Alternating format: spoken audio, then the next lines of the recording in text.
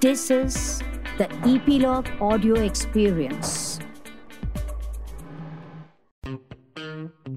Welcome to the 5th episode of our podcast series, The Salary Hike Stories, Trends and Insights from Aon's 24th Salary Increase Survey. My name is Anustup and I have with me Zaitul Fernandez, partner, Aon Human Capital Solutions. Great to be back. Zaitul, in the previous episodes, we have double-clicked on the overall pay increase numbers. We have deep dived into the financial sector and talked about performance management as well. Let's pivot a little to hiring. What are you hearing about organizations' focus on their hiring plans? Yeah, so it's very easy for us to look at the economy and say, growth numbers are down, salary increase numbers are down. Organizations are probably not going to hire. But in conversations with clients, that's not at all the case. An overwhelming number of the organizations said that, from a 2020 perspective, they're either looking at growth or they're looking at staying relatively constant. And when we surveyed attrition numbers within our clients, we found that the attrition numbers on average are still hovering at around the 16% mark. So, historically, that used to be about 18%. That's come down to between 15 and 16%, but that's a fairly substantial portion of the organization. And if you think about some of the sectors with the highest attrition, you hear the financial institutions at 23.5%, you hear hospitality at about nearly 32%. You even hear, the media and electronic print and so on at about 17.5%. So a fairly large number at above that 16.1% mark. Right. So firms are continuing to hire. We also asked firms, what are the critical or hot skills that you're looking to hire for? And interestingly, we saw responses that we never would have seen even 5 or even 3 years ago. So nearly half of the firms said that we are hiring big data analytics roles. Okay.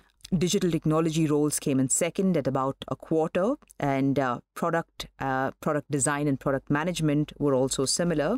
Artificial intelligence and machine learning came in at about 15%. And from conversations with clients, 2 or 3 years from now, that's going to be probably a higher percentage number.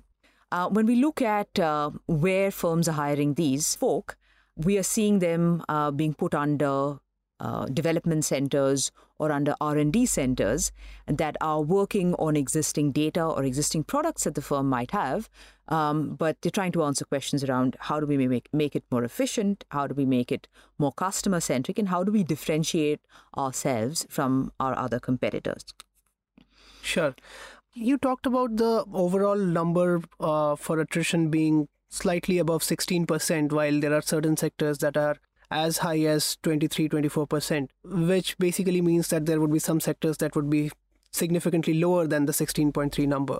So why do you think there is such a huge divide in the attrition numbers across sectors?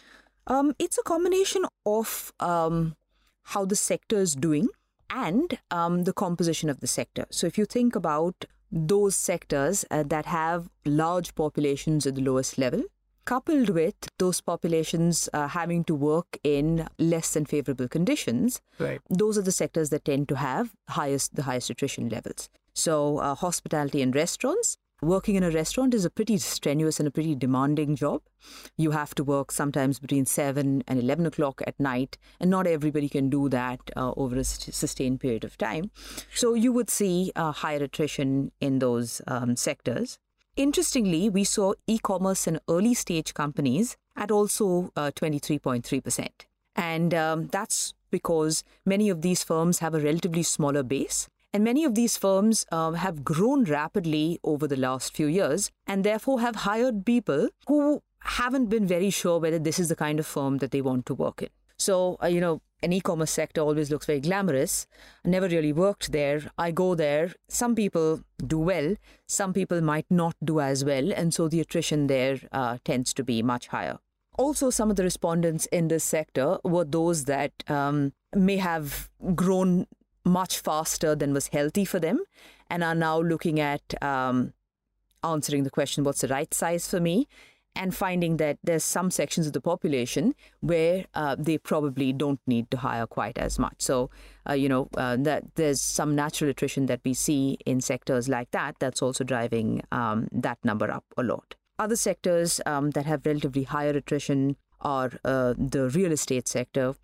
The real estate and infrastructure sector has been struggling a little in the last 2 or 3 quarters of 2019, and we see heightened attrition numbers there as a result of that as well. Sure. We also heard a lot about key talent being defined by organizations and separate budgets being allocated towards rewarding key talent and ring fencing them. So how do you think organizations are defining key talent, and how are they experiencing organizational rewards differently than average talent? Sure. So when you think about key talent, every organization might have a different way of defining them, but some common themes that emerged is strong performers, those individuals having skills that are niche, that are critical to the future of the organization, but are in short supply within the organization just now, and people who have certain soft skills that may be very critical to the organization at that point and are scarce as well. Right. So when we asked organizations what proportion of your organization is defined as key talent, the number came in at about 15% or so. Okay. And that's a fairly good number for you to have. So if you can say that 15% of my population are those that I'm going to take special care of because they are my key talent, that's a good place to be in. We found that average performers, as we talked about in the previous section, could expect a salary increase of about 8.4%. If you contrast that with how much a key performer could expect, that key performer number is at about 13%. So a good 5% or 4.5 percentage points more than your average performers, depending on whether you look at the 9.1 or the 8.4% number. And that's a pretty substantial number to be able to offer. That is a number that goes a little way motivating your key talent to do a better job. Right. And just to be doubly sure, when you talk about key talent, it is not necessarily the top performing employees always, right? Not at all. Not at all. Some of them will be your top performers, right, but not all your top performers will be classified as key talent. And sometimes your key talent may not be your top performers. Yeah. So when we think about the skills that we talked about, the artificial intelligence, the digital, and the analytic skills, there may be a small group of people that may be rated very differently, but together they may still be your key talent because they're working on a very critical proposition within the organization. Right, which basically means that if there is a key talent who is also a top performer, then that talent really gets rewarded handsomely. Absolutely. Yes. Sure. We discussed a bit about the attrition numbers going down if you look at a longer horizon of time. What are organizations really doing differently now to really retain their key talent and ring fence them? Okay.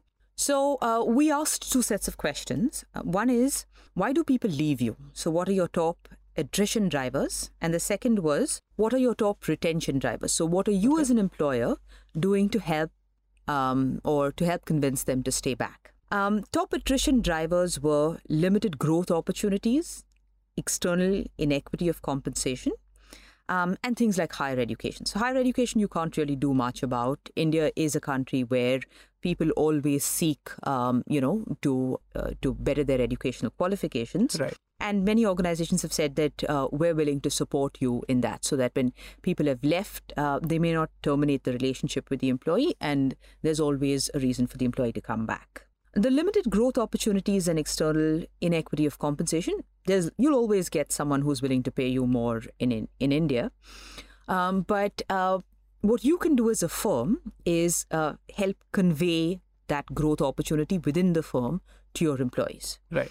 So when we think about top retention drivers, accelerated career development opportunities and cross-functional mobility are number 1 and 2, where firms are saying, we understand that people here care about their careers and want to grow fast. So we're going to identify our key talent and our top performers and help them do that within the firm so they don't have to look elsewhere for opportunities. And we're also going to tell employees that, look, growing upwards may not be the only or even the best option for you. Okay. We have various functions. It helps you become a more well-rounded member of our organization if you have experience in multiple functions. So cross-functional mobility, that is from product management to sales to potentially operations to even maybe finance or strategy, might be a better option for you and might better equip you to meet the career goals that you're looking to meet in this organization. So an organization that's able to communicate that and to even facilitate that is one that has been a little more successful in retaining its employees than its immediate peers. Sure. So we keep hearing about the demographics of the country continuously changing, and as the millennial population has joined the workforce now, do you think organizations need to do something differently to retain them, and do you think the changing employee preferences are an outcome of that? Yes. So I think there's a lot of research being done on millennials, and we ourselves have done a significant amount of that. What we need to realize is that millennials have grown up in an environment where many of them have been digital natives. Right. So they've grown up always knowing what the iPad or the iPhone and so on is, and they are used to a certain kind of user experience that many of the more mature organizations don't offer to their employees yet. So many of those employers are looking at their value proposition, looking at the things that millennials look for and seeing how far they can close the gap between what they offer and what a millennial is looking for. I think one offshoot from that is the gig economy, where the employees or the employees that you're trying to attract are people who don't want a job. So, right. The question used to be, how do I attract someone who wants to work in an organization, but not necessarily in my organization? So how do I make my organization more attractive? The question that organizations now need to answer is, how do I employ someone who doesn't want a job? Right. Yeah. So there you think about people working for a short period of time, project-based compensation or project-based hiring. And therefore, how do I pay them? But also, how do I ensure that they're covered for medical and offer them the other benefits that my employees typically are entitled to? The other, of course, is that the very formal, very staid culture of a traditional organization that worked well in the 70s, 80s, and 90s is giving way to a much less formal, but also much more direct and much more relaxed type of working environment that many of our tech startups have or tech companies have perfected.